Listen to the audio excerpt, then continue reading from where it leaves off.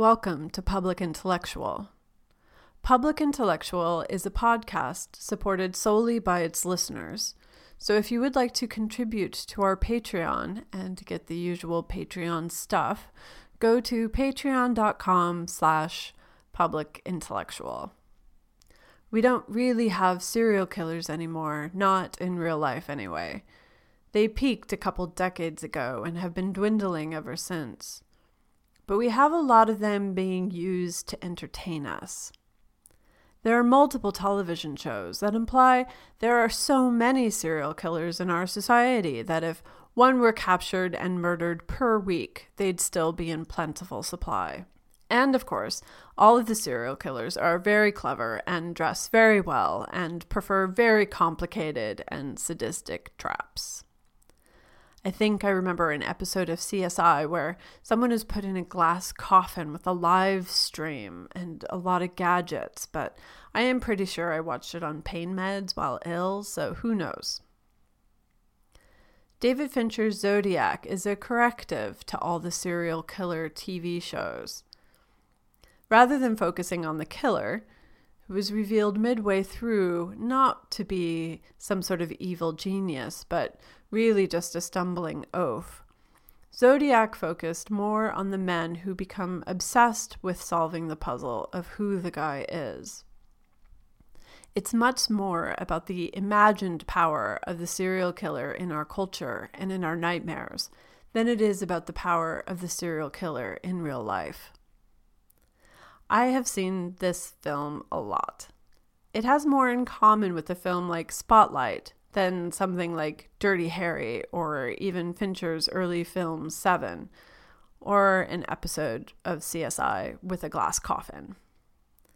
But part of it, and the reason why I think I keep going back to it, is that while it is about the pursuit for truth, it questions why the truth needs to be known, why truth is important above all other things.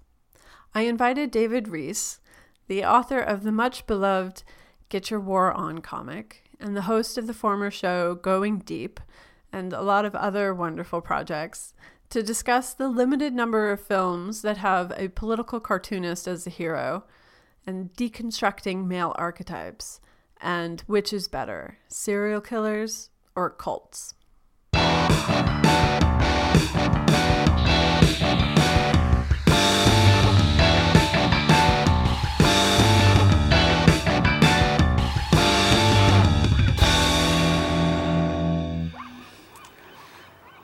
Do you know that more people die in the East Bay commute every 3 months than that idiot ever killed? He offed a few citizens, he wrote a few letters, and he faded into footnote.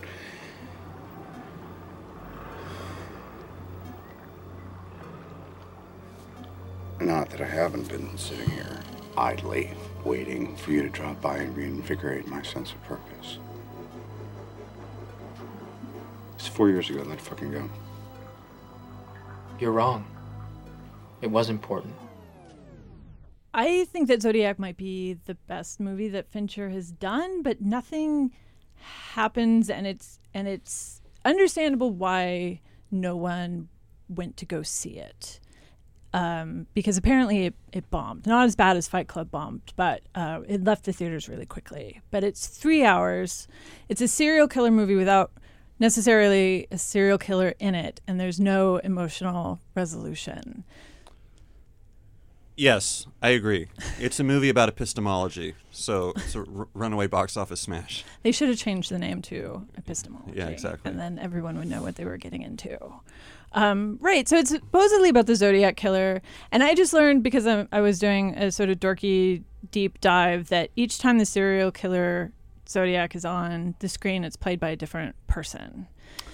Which I find very interesting. That's great, so that nerds can't slow down the film and take screenshots and be like, oh, it's this, right? Okay, yeah, that's really smart. So the guy that plays the main suspect, Lee, isn't the one doing the murders, and every time the Zodiac calls anybody, it's a different voice. Got it. I love that. Yeah, he's so anal. David Fincher is so anal. I guess so. Controlling guy. Well, the thing I always remember hearing about Zodiac was that he infamously made all the actors do 300 takes per scene. And Jake Gyllenhaal was not into it. Mark Ruffalo, which I guess comports with my impression of Mark Ruffalo as a person, was like, hell, it's his vision, and it's nice to see the world through somebody else's eyes. But I think Jake was like, this is bullshit. Yeah, he gave a bunch of interviews saying that it was bullshit. Yeah, I love Jake Gyllenhaal, so. And I liked Fincher's response, which was somebody asked him why he was doing so many takes with Jake, and he's like, I don't find Ernest to be interesting, which I kind of liked as like some nice passive-aggressive insulting going on from the director. That makes me think less of David Fincher, because I respect earnest people. I think that's why I like Jake Gyllenhaal in this movie, because he is... Well, I mean, there's a lot of earnest people in this movie. I guess you could say the Zodiac killer is earnest. The two detectives are very earnest, very deliberately, I think, and Jake Gyllenhaal's character is earnest. Yeah, if David Fincher doesn't find Ernest interesting, he's probably pretty bored by Zodiac. So we should maybe say a little bit about what the movie is, just in case there's like some nutcase who's listening to this without knowing, because it's always interesting to listen to two people, dissect a movie without having ever seen it. But right, so it's supposedly about the Zodiac killer, but not really. It's just about everybody who becomes obsessed with the Zodiac killer. So there's Robert Graysmith, who's played by Jake Gyllenhaal, and he is a political cartoonist who for no reason becomes wildly obsessive with figuring out who the Zodiac killer is. There's the detective, David Toschi, played by Mark Ruffalo, and then there's Paul Avery, played by Robert Downey Jr., who's the reporter on it. And the only one sort of left by the end of this 3-hour saga is Robert Graysmith, the cartoonist, who cannot let it go. I think in some way this movie is about 3 modes of inquiry, or 3 different ways to approach the unknown, because the 3 characters, the cartoonist, the journalist, and the cop, or the detective, they all have different approaches. And in the end, there's, like you said, there's one man left standing. And even his victory is not super satisfying. Although Jake Gyllenhaal does satisfy the conditions that he laid out to his wife, which is just like, I just want to look him in the eye. Mm-hmm. Like, anyway, but I didn't mean to interrupt the plot summary. No, that's it. Okay. That's the entire plot summary. Right. Because nothing happens. Right, like they go into dark alleyways, they talk to suspicious sounding people, they hunch over this code that the Zodiac has made up and is printing in the papers, and they talk endlessly over diner coffee, and that's it. That's the whole movie. Oh, and ruffling through boxes of files. That's the other... Boxes of files, yeah. The other primary mode of action. Not as... I would say I love a sequence of file box rustling.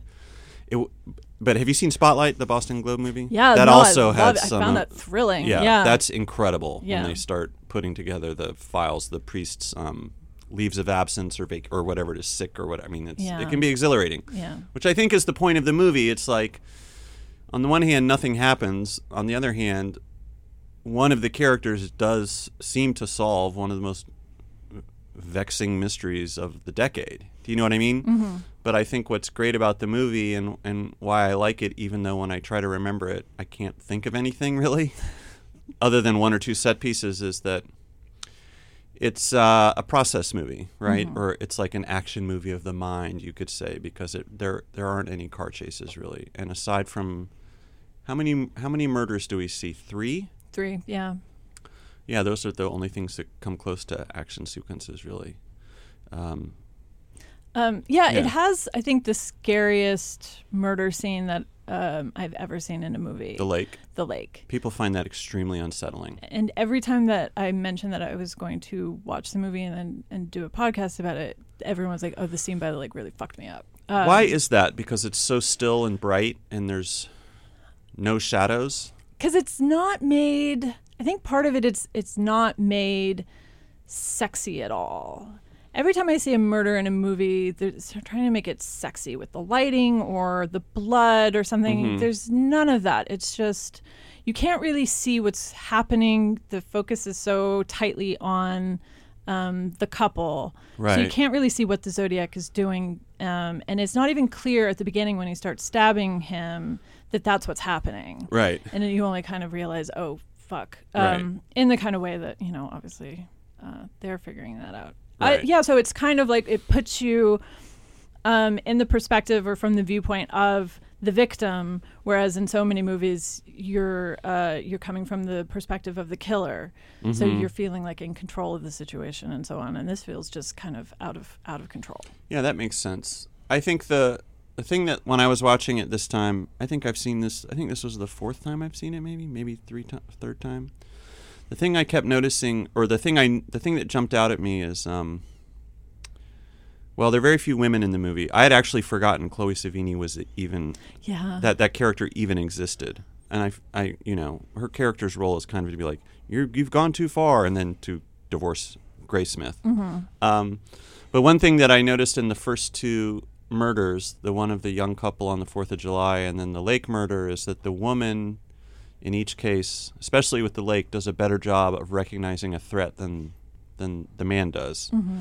That the woman is kind of locked in on the nature of this kind of menace. And then also, one thing that struck me was that line of dialogue when they're analyzing what's happened and why he's so sloppy with the men, and they say he gets so distracted by the women he forgets about the men. And he really does seem like, you don't see it, but he does seem like he preys on women. Or I don't know, there's like an interesting relationship between the women to the Zodiac. Then the guys are kind of clueless. Although the kid in 4th of July is worried because he thinks, because his date is having an affair, he's worried that it's her husband who's driving by in the car and shining the headlights on them. Right. But she never, the young wife never lets her guard down. She knows something's wrong. Right. It seems like the men think that they can manage the situation. So the guy at the lake thinks that he can talk his way out of it. When he's like, buddy, what's he say? I'm a sociology major. Yeah, I can help you you. out. It's like, oh yeah. Yeah, there's a couple amazing little jokes in the movie. My favorite, as a former editorial cartoonist, is when somebody says to Jake Gyllenhaal, well, we don't talk to writers, or whatever it is, and he says, I'm not a writer, I'm a cartoonist. This is one of the few American movies where editorial cartoonist is given a proper due as a contemporary hero mode, Yeah. So I always really responded to that part. There are very few movies about cartoonists these days, so we take what we can get.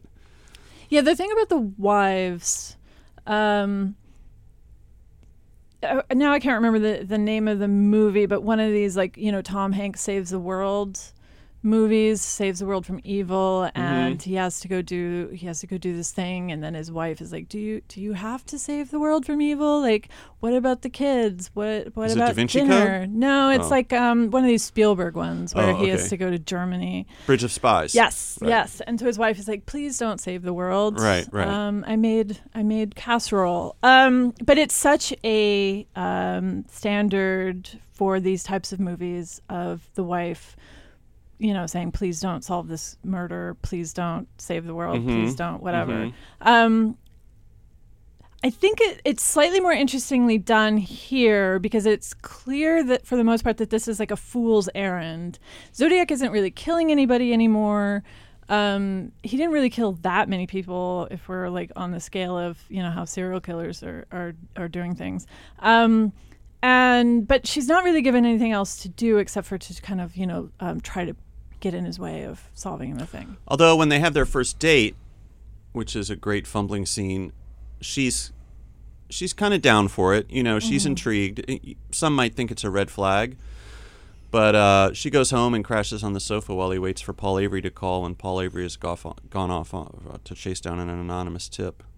But then, at some point she kind of gives up. But I kind of think it does. The thing that's interesting to me about this movie is it doesn't really matter. Like in this movie, Chloe Sevigny is basically the wife to the wife. Like Jake Gyllenhaal is the woman of the movie, because you see him very deliberately left out of those initial meetings when the Zodiac has been contacted. He is low on the pecking order at the San Francisco Chronicle because he is an editorial cartoonist. He's like the lowest of the low. So he's constantly trying to angle his way into these conversations and getting pushed out. Even though he has a skill set that winds up being useful, which Paul Avery finally recognizes when Paul Avery, Robert Downey Jr.'s character, says, "Let's go get a drink." And Jake Gyllenhaal says, "I like puzzles." I like puzzles too. So Jake Gyllenhaal's pushing all my buttons in this movie. But you know what I mean? Like Jake Gyllenhaal is also, just as an actor, has a very feminine, can have a very feminine quality. He's big, doe-eyed, wide open face. He's the only character in the movie who you see living as a parent, because he's divorced and he has kids, and you see him drop his son off at school and scramble to make lunches or whatever. So he has a domestic life more than any of the other characters. Ruffalo's married, but you never see him really engaging with his wife, other than his wife saying, "Tell all these people to stop calling in the middle of the night," which is another wife thing, right? Yeah. So I kind of take back when I said that there are not many women in the movie, because I think Jake Gyllenhaal is the woman, and maybe that explains the fact that there is no final action sequence or grand violent finale. A, that didn't happen in real life, so you can't put it in the movie, but then B, something about just the persistence and the inquiry that he's interested in. And it's the difference between solving a case and solving a mystery, right? By the end of it, for him, it's almost just an academic exercise. He just wants to know, right? Which is why I said it feels a little bit like different approaches to understanding the world or navigating through a mysterious and violent world. And in the end, he's the most diligent, he's the most obsessed, and so he's the one who, goes to Ace Hardware and looks at the guy and just kind of sizes him up and is like, this motherfucker was a Zodiac killer, and then just turns and walks out. So yeah, and I feel like if it was anybody else, it would have been some sort of like a fisticuffs or him like stepping up to the Zodiac killer and trying to alpha male, or even being like, "I know what you did." Yeah, exactly. Right? Yeah, I know what you did last summer. Yeah. It's interesting because I know you haven't seen Mindhunter, but Fincher does a kind of similar setup there, where the detective or the FBI agent is also kind of presented as very feminine. He's very open, receptive. Like he sort of like leans forward when he's listening to people, and it sort of mirrors their posture and that kind of stuff. But then he becomes, throughout the series, sort of infected with the toxic masculinity of the serial killers, and starts taking on their habits and language and stuff, and it leads to this kind of full nervous collapse. I really like that show. But I think Fincher as a whole is very interested in not violence itself, but what violence does to a society and to a bystander or the detective trying to figure it out, or that kind of stuff. He's not that interested in,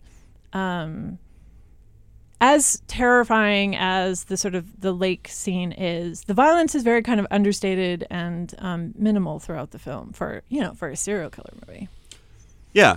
He's not reveling in it, I don't think. And I think you're right. Zodiac is very much just about the after effects of violence and how they play out and how different people react to them.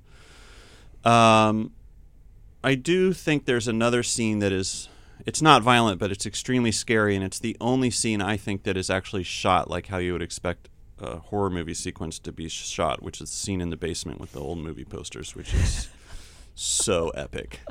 And when Jake Gyllenhaal is struggling to leave the house, and then the guy steps into frame through the mirror. That's the only moment where you feel like horror movie cliche. Yeah. And I wonder if that's done deliberately to subvert our expectations and be like, this is a movie about a serial killer, and the only time you're going to get that kind of jump is like a guy trying to leave the house of a harmless weirdo who loves old movies or something. I don't know. Yeah. I like that because the movie is so, it's weird. The movie is very stylish. I don't know why I would say that, because it doesn't have a lot of technical flourishes, really, like... Right. Apparently there's a ton of CGI there is. in it, but it's all extremely subtle. A lot of some of the exteriors, the neighborhood where the taxi driver is killed was recreated in CGI, and the great overhead tracking shot of the taxi is CGI, and I think that's one of the reasons that the movie feels dreamlike, is because there is this kind of uncanny valley stuff going on with some of the footage, and the characters do kind of appear to be in a dream space. And that coupled with a lot of really slow tracking shots and the kind of a lot of the muted palette and the fact that they are constantly discussing violent acts, but you, like you said, you don't really see a lot of violence, also feels kind of dreamlike to me. And then also when I try to remember the movie, there's a lot of there's twists and turns in the investigation that I can't remember, because sometimes it does feel that there's no real reason for this information coming up now. And so it, in my mind, it kind of, when I remember the movie, it feels like remembering a dream. You know, well, there are these guys looking for this guy, but you never actually see the guy, and then everything stops for 4 years, and then they see a piece of paper and it starts up again, but one guy isn't working on it anymore, but he tells the other guy, you know what I mean? Like that kind of, the mistiness or like the sludginess of it becomes very dreamlike to me, which I think is why I like it so much, you know? Yeah. Yeah. But then these very precise details that I remember of, you know, whole conversations happening around how the Zodiac wrote his K and whether that it was done with 2 strokes of the pen or 3 strokes of the pen. Right. And I remember these long conversations, and that's the only thing I remember is like the K is super important. Well, it's extreme specificity and detailed-oriented work coupled with an overall formlessness almost, which I guess is true of the human experience in a way. It's like, you know, it's like I can look at these very specific headphones and, you know, your notebook there on the table, but in the grand scheme of things, I'm just like floating through a void of terror and you know what I mean? But I feel like that's, in a way, I feel like we mentioned earlier, like I think in a way that's like one of the main points he's making is like this investigation is about a very specific person who is killing people in a very specific time and place, but it's also just about like, how do you make sense of the world? Like the world is really huge and unknowable and can be very menacing and very threatening and very scary, and specific acts have specific consequences, but your experience of it, you might just feel overwhelmed, you know? Which is why it's so easy to empathize with Jake Gyllenhaal's character. He's divorced, maybe he's in over his head raising these kids, and he channels all of that into trying to solve this case. And again, not to arrest the guy, not to exact revenge, but just to lock down this one thing. I just want to look him in the eye. I just want to know, you know? Yeah, like I want a story that I can understand, like a linear story that I can understand, and the impossibility of even doing that. Yeah, I think that's true. true. He succeeds in the end. But even then, like he succeeds in sort of figuring out who the person is, but there's so many other things, like how many of these murders did he actually do? Like that, all that is sort of left uncertain. So yeah, it's... This is basically a movie about my relationship to the Trump-Russia probe. Let's cut through all the bullshit subtext. I'm Jake Gyllenhaal. Zodiac is Putin in collusion with Trump. Mark Ruffalo is playing Robert Mueller. And then the other model of inquiry is Paul Avery is, who's that going to be? The Steele dossier, right? The guy with all the flash of razzmatazz. We got a P-tape for you, boys. Like, you're going to love what you see. You know what I mean? And then in the end, 20 years from now, when there's still no definitive answer as to whether they literally colluded to swing the election, I'm going to still have all my file boxes out, and my fiance is going to be walking out of the house like, come on, get over it. So that's what it's about. But that's a real life example of the same type of thing, right? Yeah. You know, it's an experience that is simultaneously filled with very specific details, right? Very high stakes, and yet it, as of this recording, still kind of shrouded in mystery, and nobody really knows, and there's all these different theories, and some of the theories are sober and kind of hedging their bets, and then others are really wild and out there. Do you know what I mean? And then you have all these experts weighing in, like, well, he went to the hotel meeting and they blah blah blah blah. You know, like, and this and every new revelation kind of resets your position, or it's kind of like there's a diorama and you've moved to a new angle and you can see. You know, anyway. Yeah. No, it's funny because I think the first time I saw this, I went on the internet after and decided to look up all of these sort of databases on who is the actual Zodiac killer. And some people were really upset about the movie because they had already decided that it could not possibly be this guy. Right. And here are all these other alternatives, and here's all this evidence supporting that. And then there's another website that says, oh, but it can't be this person that this other person is sure that it is. So it continues on in this confused state. And also my favorite thing about the Zodiac killer in general is that there was more than one book that somebody wrote that said my dad was a Zodiac killer. So more than one son or daughter looked at that and was like, yeah, my dad probably murdered a bunch of people. Right. Yeah. Yeah. And I'm going to write a book about it so that I can no bring idea. solace. Well, you were mentioning before, I don't think we were recording yet, but you mentioned something that was really interesting, which is that Fincher, tell me that thing you told me about how he cast the killer in the... Oh, right. The fact, that each, in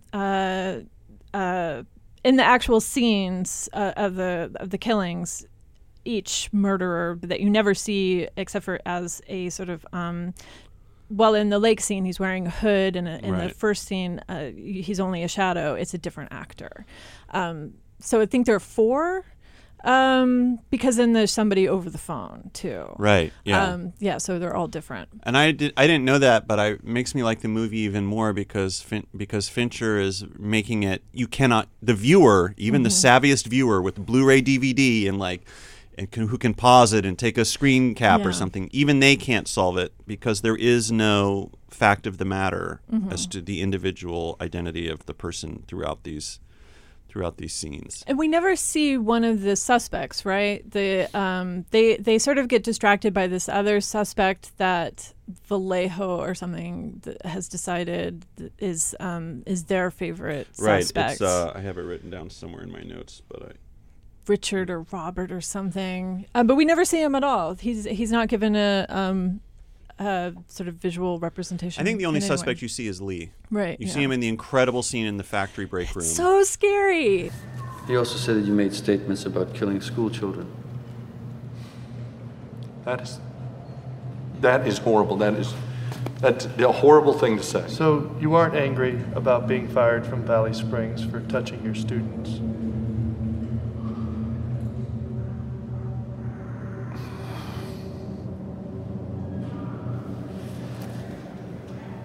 I'm not the Zodiac.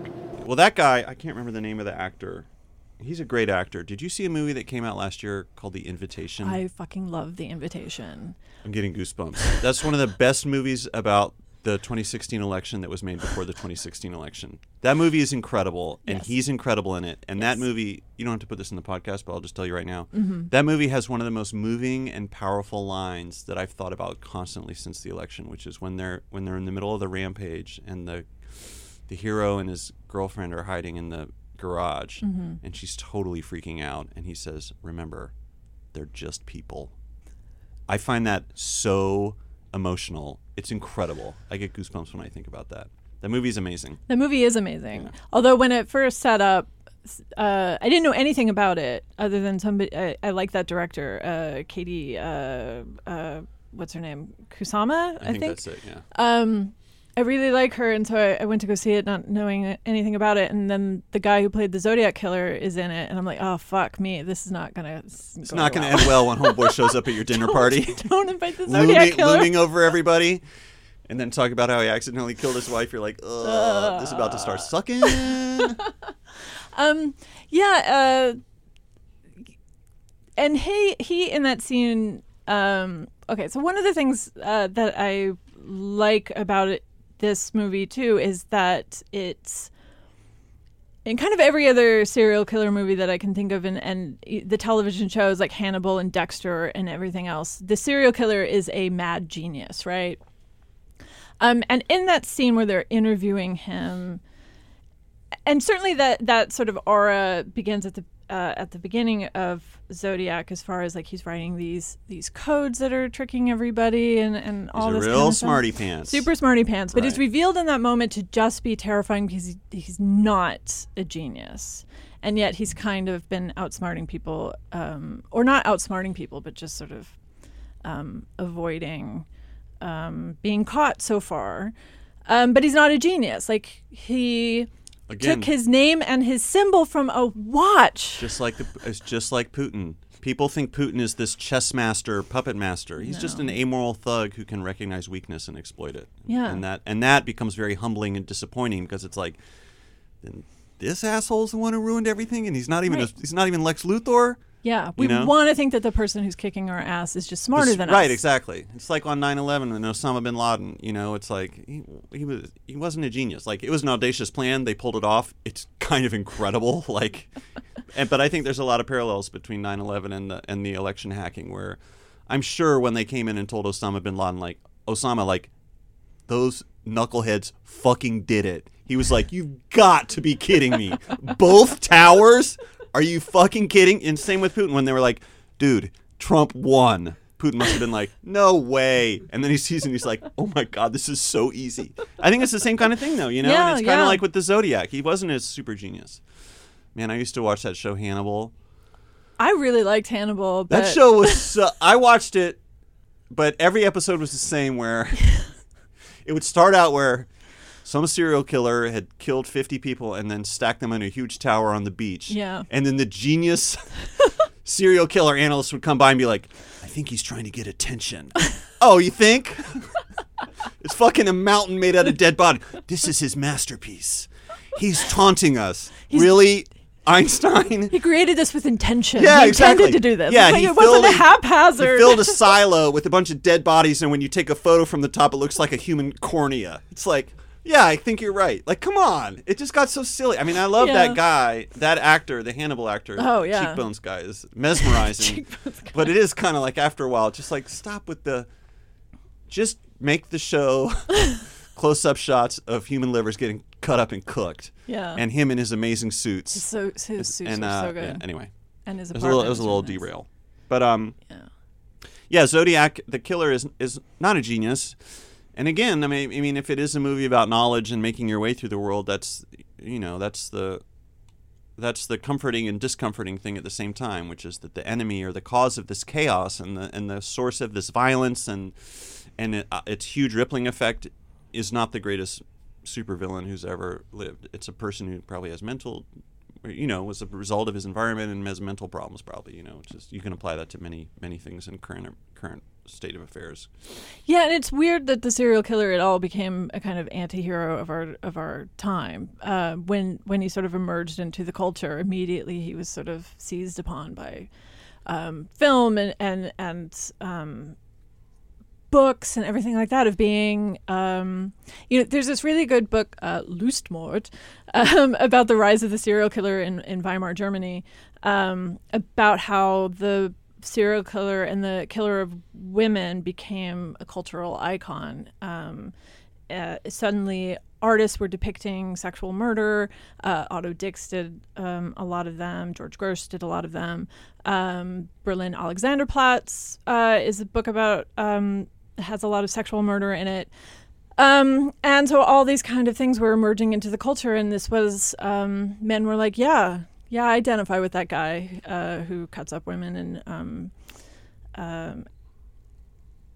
it's not clear. I mean, in a kind of like, sorry, I'm like derailing this with like Bluebeard theory, fairy tale theory, and all that kind of stuff. But it's always been part of our culture of the men who kill women. But certainly it didn't have the sort of exalted, this is so interesting, we need to understand this, we need a new serial killer every week on our television program that we can sort of hunt down and find. Do you think the serial killer phenomenon is kind of the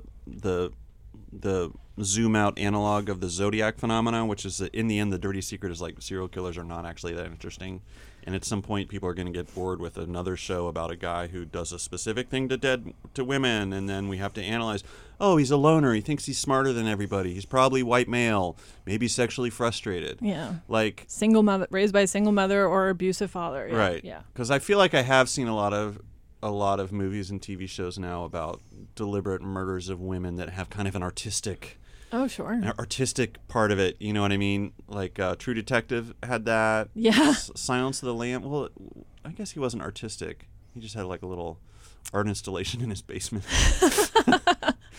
But yeah, the Hannibal Lecter sort of the genius, charismatic serial killer. Right. Zodiac very deliberately is not Hannibal Lecter. Right. Right? Yeah. Hannibal Lecter is the most urbane and sophisticated and well-read enemy you could ever hope to match wits with. And the Zodiac guy, and again, sorry, I don't remember the actor's name, he does such a good job at just kind of having a blank, and he has a curl of the lip that's kind of just surly and kind of defiant and ignorant, you know what I mean? Like it's such a good performance. It's really unsettling, like you said, when you realize like, oh, this schlub, oh fuck, yeah, you know? Yeah, because there's no sort of reasoning with somebody who's, you know, if somebody has an intelligence, then there's the possibility of conversation and engagement and that sort of thing. But you know, I guess I think that maybe that's misguided.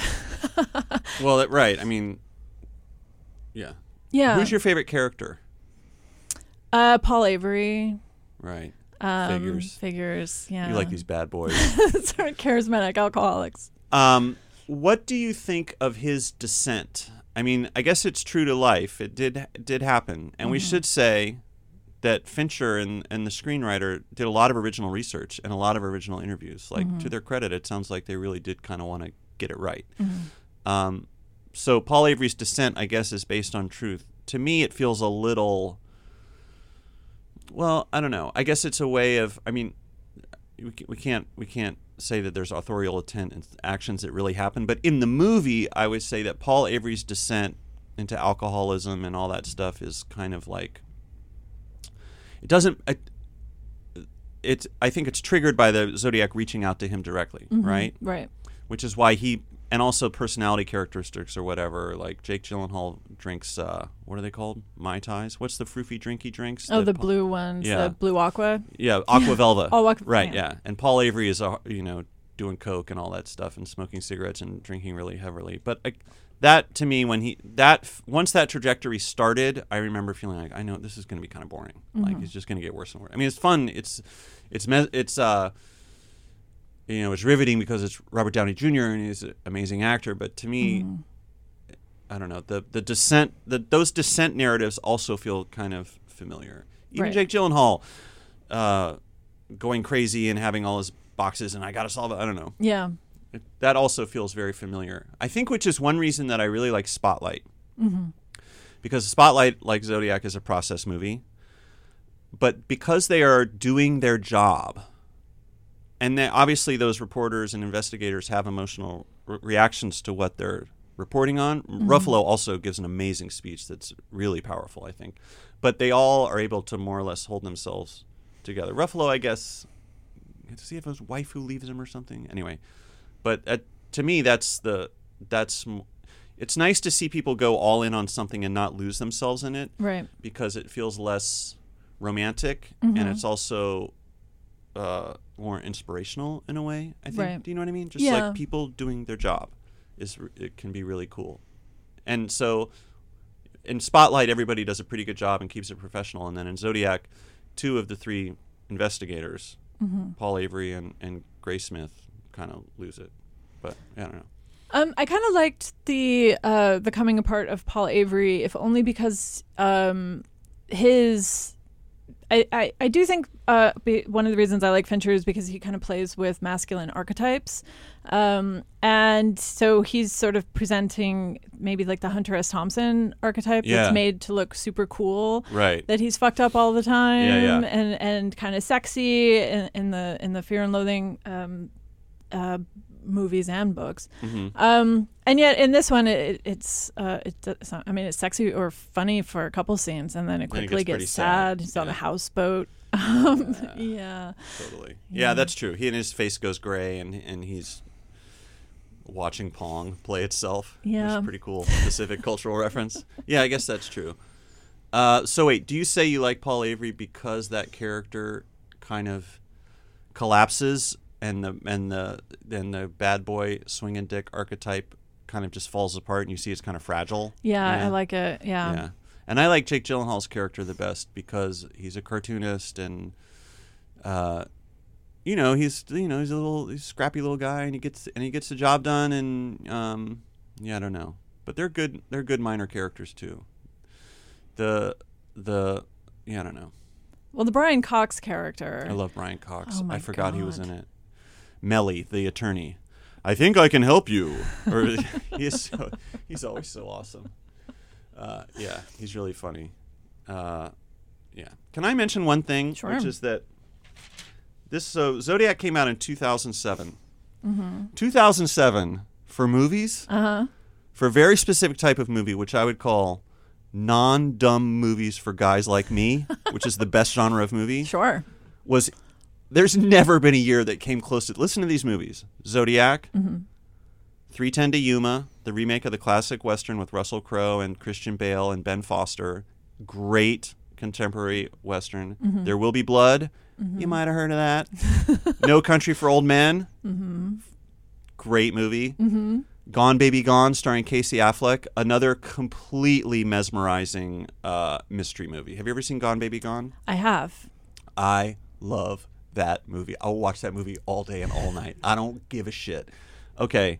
Assassination of Jesse James by that coward Robert Ford, which is Brad Pitt and Casey Affleck. Casey Affleck. Michael Clayton, George Clooney, and Tim. What's his name? It's not Tim Dickinson. That's Tom Wilkinson. Yeah, Yes. who is a genius actor. That movie's amazing. We Own the Night. Joaquin Phoenix, which is a cop movie, Right. a period cop movie that has an incredible climactic car chase in blinding rain. It's so incredible because it's a car chase where you can't really see what's happening. And then 28 weeks later, the second installment of the wonderful zombie franchise. That's amazing. That was all in 1 year. It's incredible. Jessa, how do you not love all these movies? It's a good year for men. Yeah. It was a wonderful year for men. It was it's high time that men had something to go look at the movies. You know what I mean? Yeah. Yeah. Sorry, I got distracted by the Casey Affleck thing. Oh, come on. I'm just kidding. The sexual assault. Yeah. Yeah. Yeah. I have a hard time hearing his name without choking a little bit. But Do those types of things ruin the experience of a movie? Can you not look at the actor anymore? Actor, yes, more so than kind of director. Maybe Because you're literally looking at they're looking at fucking them. their face. Yeah, Yeah. you're looking at their face. Yeah. Yeah.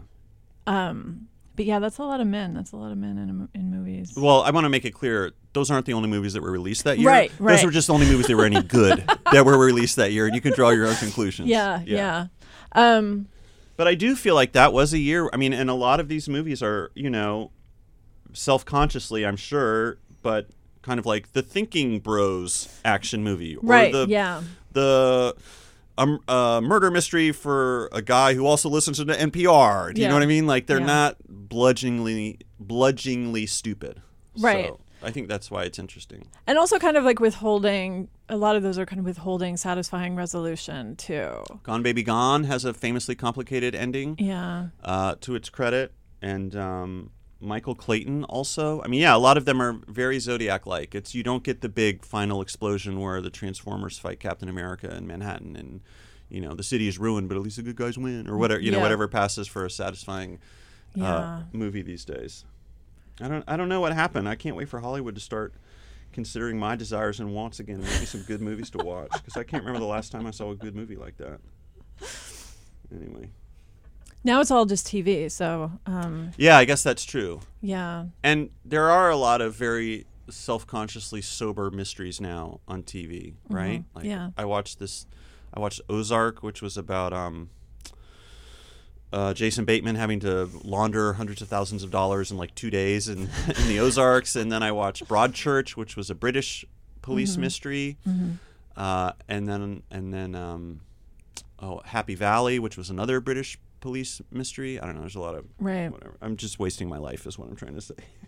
Yeah. And I mean, even with Mindhunter, all the serial killers are already in jail. Oh.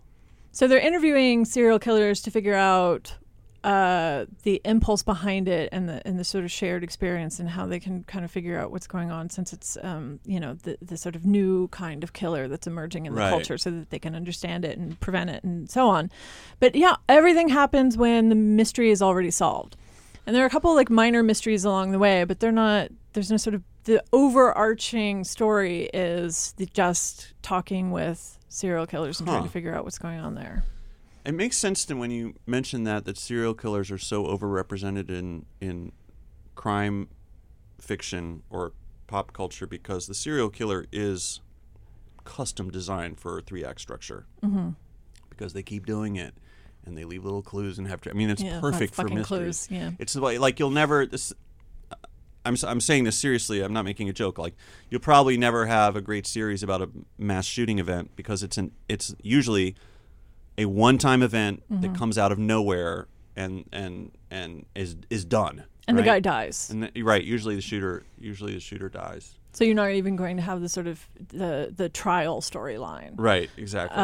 Or you finally caught me. Mr. Police, I left you oh all my the God, clues, the right? Snowman. Did you watch The Snowman? No. I did not watch The Snowman, but I've read so much about The Snowman. I've read. Is he a serial killer? Yeah, Okay. Who leaves women's heads on top of snowmen. Oh my God. That feels so 80s. That feels so schlocky. I was watching the trailer, and the only way the trailer even made sense to me was if it was a satire of a serial killer movie, but I guess it wasn't. I guess Really? It was like a legitimately sincere story about serial killers. What's your favorite movie about serial killers, other than Zodiac? I don't know if I have I don't know. Do you have an answer to that question? Is Leatherface in Texas Chainsaw Massacre a serial killer? Is he a I don't serial think killer, he or is. Is he a mass murderer? I guess he's a mass murderer. I'm not sure that would be my favorite. I don't know. It's interesting. What? I don't know. I like mysteries a lot. I like puzzles, to quote Robert Graysmith.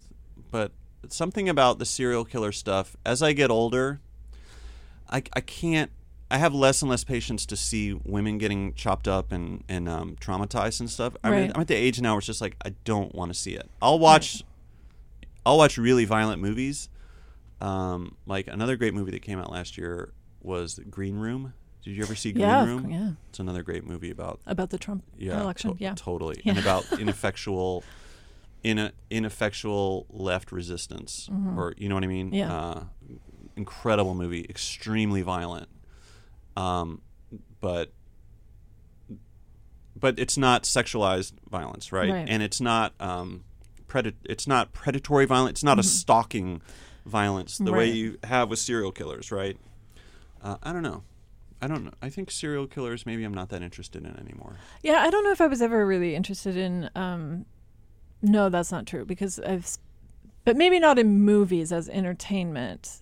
I can get fascinated in a stupid like podcast way, or in a stupid like Wikipedia one after another kind of way. But as far as entertainment goes, as film, I know women who watch Law and Order, Special Victims Unit, and I don't know why they do that. Yeah, right. That's the one with all the sex crimes. Yeah, it's like it's the Dead Prostitute of the Week TV show. And I don't understand why.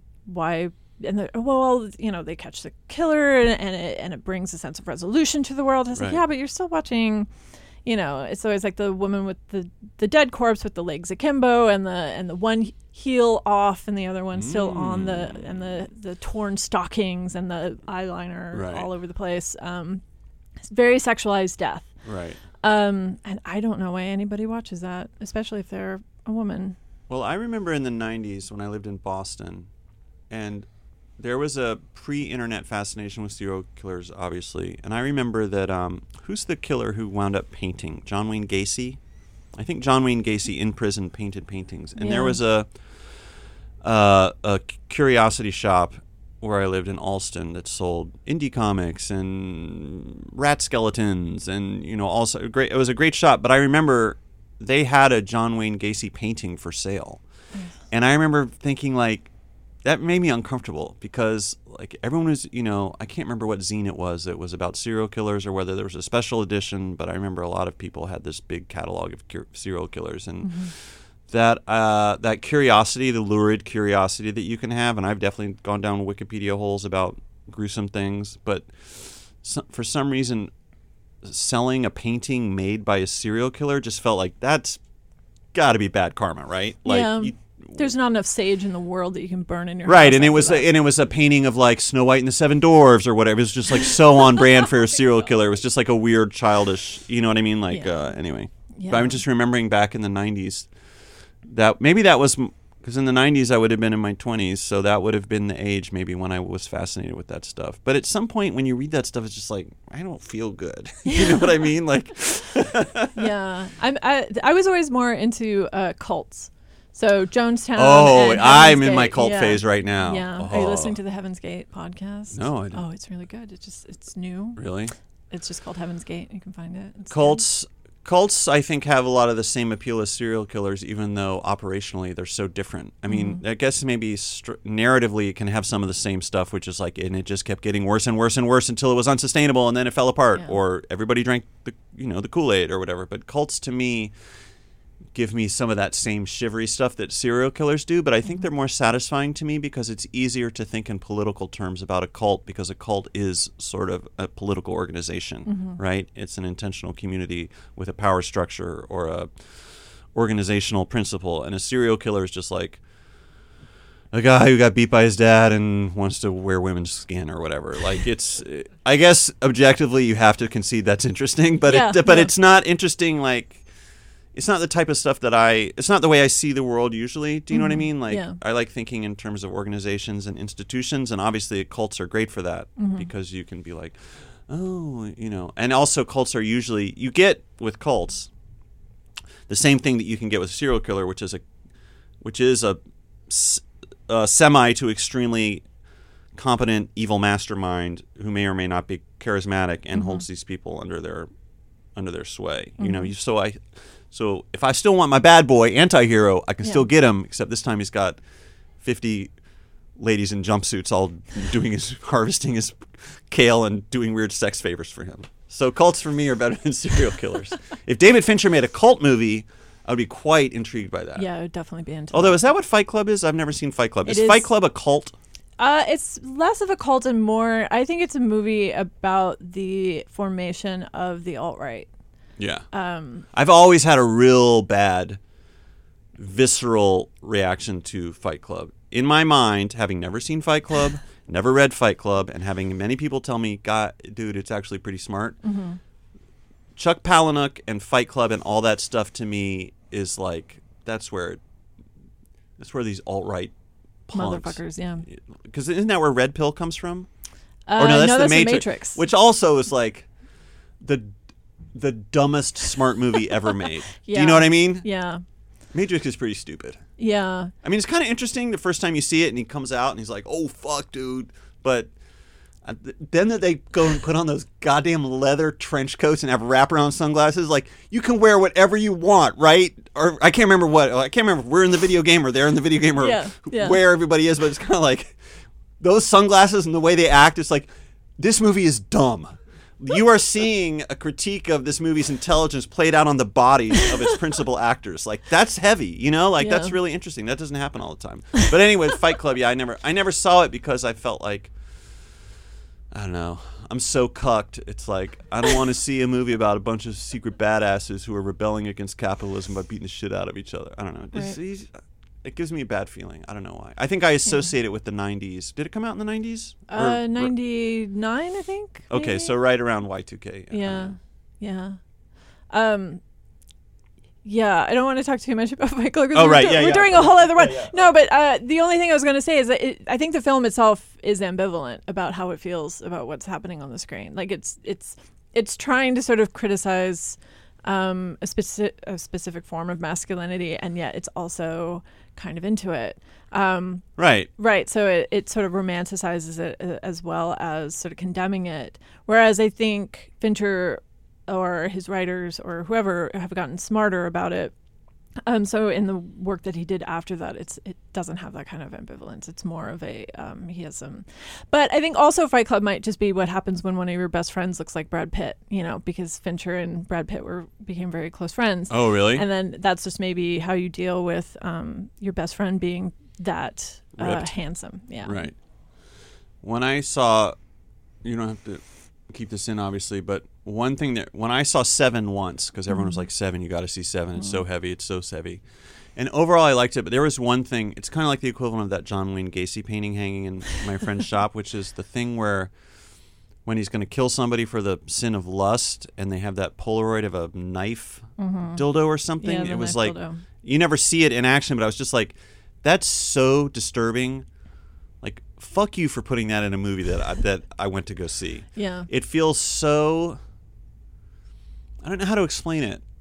And maybe, again, I've mellowed with age. I mean, I saw that whenever it came out. It was a long time ago now, but still, it was kind of like, it felt so nihilistic and kind of like gleeful. Like, it's kind of like the equivalent of like a Neil LaBute play where it's like, I'm going to show you the dark side of humanity, and if you don't think it's good, it's because you're a wimp. Or you're living in denial. It's like, I just don't want to, I don't want to see it. I'm a grown-ass man. Like, we all know. Like, I read the newspaper. Fuck you. You're not a sage to make me see how horrible people can be to each other. Yeah, everybody wants to do this secretly. Yeah, right, exactly. It's Everybody like no. we all have our like predilections and stuff, but like, no, actually, a lot of people are pretty fucking normal. You know what I mean? Dick doesn't come in. Yeah, and so just seeing that, it kind of made. I mean, I've seen a lot of Fincher. Well, I don't know if I've seen a lot of his movies, but that to me felt kind of really immature in a way. I don't know. There's something about it rubbed me the wrong way. And like I've said, like I've seen plenty of movies of women getting chopped up. It's like, I don't mean to be I'm not saying I don't like to have fun at the movies, Jessa. I'm just saying something about that particular image. Mm-hmm. The fact that you knew it was going to be so shocking and so violating to so many people is just kind of like, I don't know.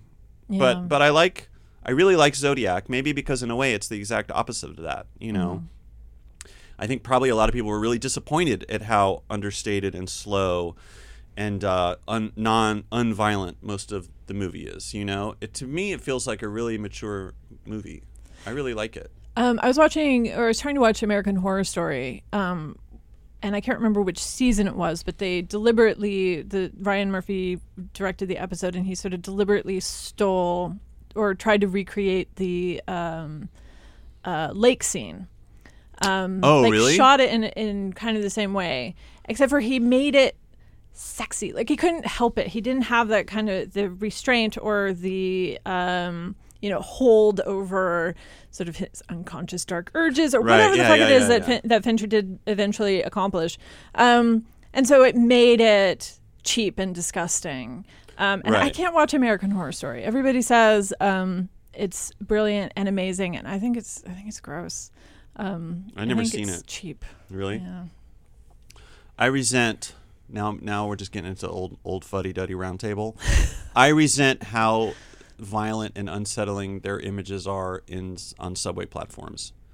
My real pet peeve these days in my dotage is disturbing images in public places that that anybody can see, and they're not asking to see it, and the only reason they're forced to look at it is because the fucking semi-privatized the walls of a public good. You know what I mean? And now I got to look at a fucking skull with a dick coming out of the eye socket and it says American Horror Story 9 or whatever. It's like, fuck you. You know what I mean? Like, I don't know. I've never seen American Horror Story. That's what I'm trying to say. Yeah. Did you watch True Detective? I watched the first season, and I got really into it. I loved Carcosa, and I loved the Yellow King, and I definitely went down some internet rabbit holes about that Yellow King. I found the ending, like most mystery endings, there's so few endings that can give you the sense of satisfaction and energy that the mystery gives you when everything is still up in the air. And the literalness of the ending was kind of a letdown, you know.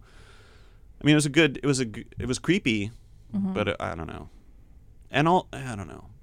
There was another thing with True Detective where, isn't there a videotape of them molesting a girl or killing her or something? Like, isn't that the great horrific final thing? And then you see him watching it and he's like, no! Like that's not how you react to it. Like, you just turn it, like, I don't know. So again, it was kind of like the David Fincher penis sword device where it's kind of like, it just feels a little chintzy almost. I don't know. Yeah, I think every sort of serial killer cliche was on that show. Yeah, totally. Including the sexy dead lady. Yeah, right. I mean, it opens with a sexy dead lady. And right. the credits are sexy dead ladies. Like, right, totally. Kaleidoscoping across the screen. I did not watch the second season. I think I watched one episode and I was like, this sucks, and stopped watching it. So Right. Okay. So the other thing that I liked about Zodiac that he didn't put in it, which is one of the cliches that I hate the most, which is like men becoming furious about the treatment of women. So in the True Detective, they watch a girl being molested or whatever, and it's like, oh, I have to go punch some guys in the face, right? Like I have to go have like all this white savior. White knight bullshit deep within me that it has to come out. And they don't do that in Zodiac. It's not because it's women. It's just because it's murder in any way. It doesn't have that sort of protective angle. Right. And it's not that they don't want to catch him. It's just that, I guess in Ruffalo's case, Toshi's case, right, he's never like, I don't care, Chief. I'm going to go hunt him down. I'm going to dress up as a woman and walk around until he, or whatever. And then I'm going to punch his face in. You're right. And again, that's why I like it, because like Spotlight, it's people doing their job. It's competence porn. Yeah. It's like it's process movie. And obviously you want to talk about destructive strands of American pop culture, or the construction of the American imagination, the lone wolf Dirty Harry. I mean, it's great actually that they have that scene where they're both watching Dirty Harry, which was based on the Zodiac, but completely takes everything that's, I mean, very deliberately, that's about the rogue cop who just goes out and fucking shoots whoever he wants to bring justice to the world, which, as we've learned, is like not us. That's unsustainable and incredibly dangerous to our society, right? Yeah. And the Zodiac guys, to their credit, are playing by the rules, basically, and just trying to get the job done. I mean, I don't know. It's an interesting contrast. I can't prove this. Just because you can't prove it doesn't mean it's not true. Easy, Dirty Harry. Fincher very deliberately shows the Hollywoodization of this real story, and maybe I'm reading too much into it, but maybe he's showing, or he's commenting on those dangerous mythologies of the lone white guy savior. Yeah. Because those Dirty Harry movies, that's disgusting. And then you got fucking those Death Wish. I mean, Jesus Christ, that stuff is so bad. And now we have The Punisher on Netflix, which is mass murder as something. Right. I don't know if I have more things to say about Zodiac. I feel like, I mean, it is very hard for me to understand while watching it, and then doubly so when remembering it, like why certain breakthroughs come when they do. Like, why is it at the very end of the movie that they track down the girl who was at the painting party of the first victim, the girl in prison who confirms that it was Lee, which is a great goosebump moment. Yeah. When Jake Gyllenhaal is pressing her to name Rick Marshall, right? Who's the other guy. Now he's down the Rick Marshall rabbit hole, and she's like, no, it's Lee. That's classic. Not a horror movie, but that. I like those moments of realization in a movie when it gives you the same burst of energy as like a moment of violence or a moment of action, but it's a moment of revelation or intellectual understanding. That stuff is great. And Zodiac, that's the pleasures of mysteries, I guess, right? It's like, aha, and Zodiac has a couple of good moments of that. But I don't remember why that happened so late in the movie, and I don't remember, anyway. I think it was her name had been changed or something. Well, maybe it's that, and maybe also, it's just like that's life. Like, stuff comes up, could have used that information 2 years ago or whatever, the messiness of it, right? Yeah. The messiness and this, like I said, like the sludginess of it is what I take away from the movie. Yeah. And really the dreaminess of it. Just the feeling it gives me, and that I never, for a movie where it is just a lot of talking and phone calls and stuff, like it always holds my interest all the way through. And that, I guess, is a real credit to David Fincher, But like Social Network is like that, but I never did see that movie again. You're right. Zodiac, this is probably, like I said, the fourth time I've watched it, and I would probably watch it again if it came on. And obviously Social Network has a lot of the same feeling and a lot of the same coolness and deliberation and intelligence, but I could not imagine ever watching Social Network again. Forever Dog. This has been a Forever Dog production. Executive produced by Brett Boehm, Joe Cilio, and Alex Ramsey.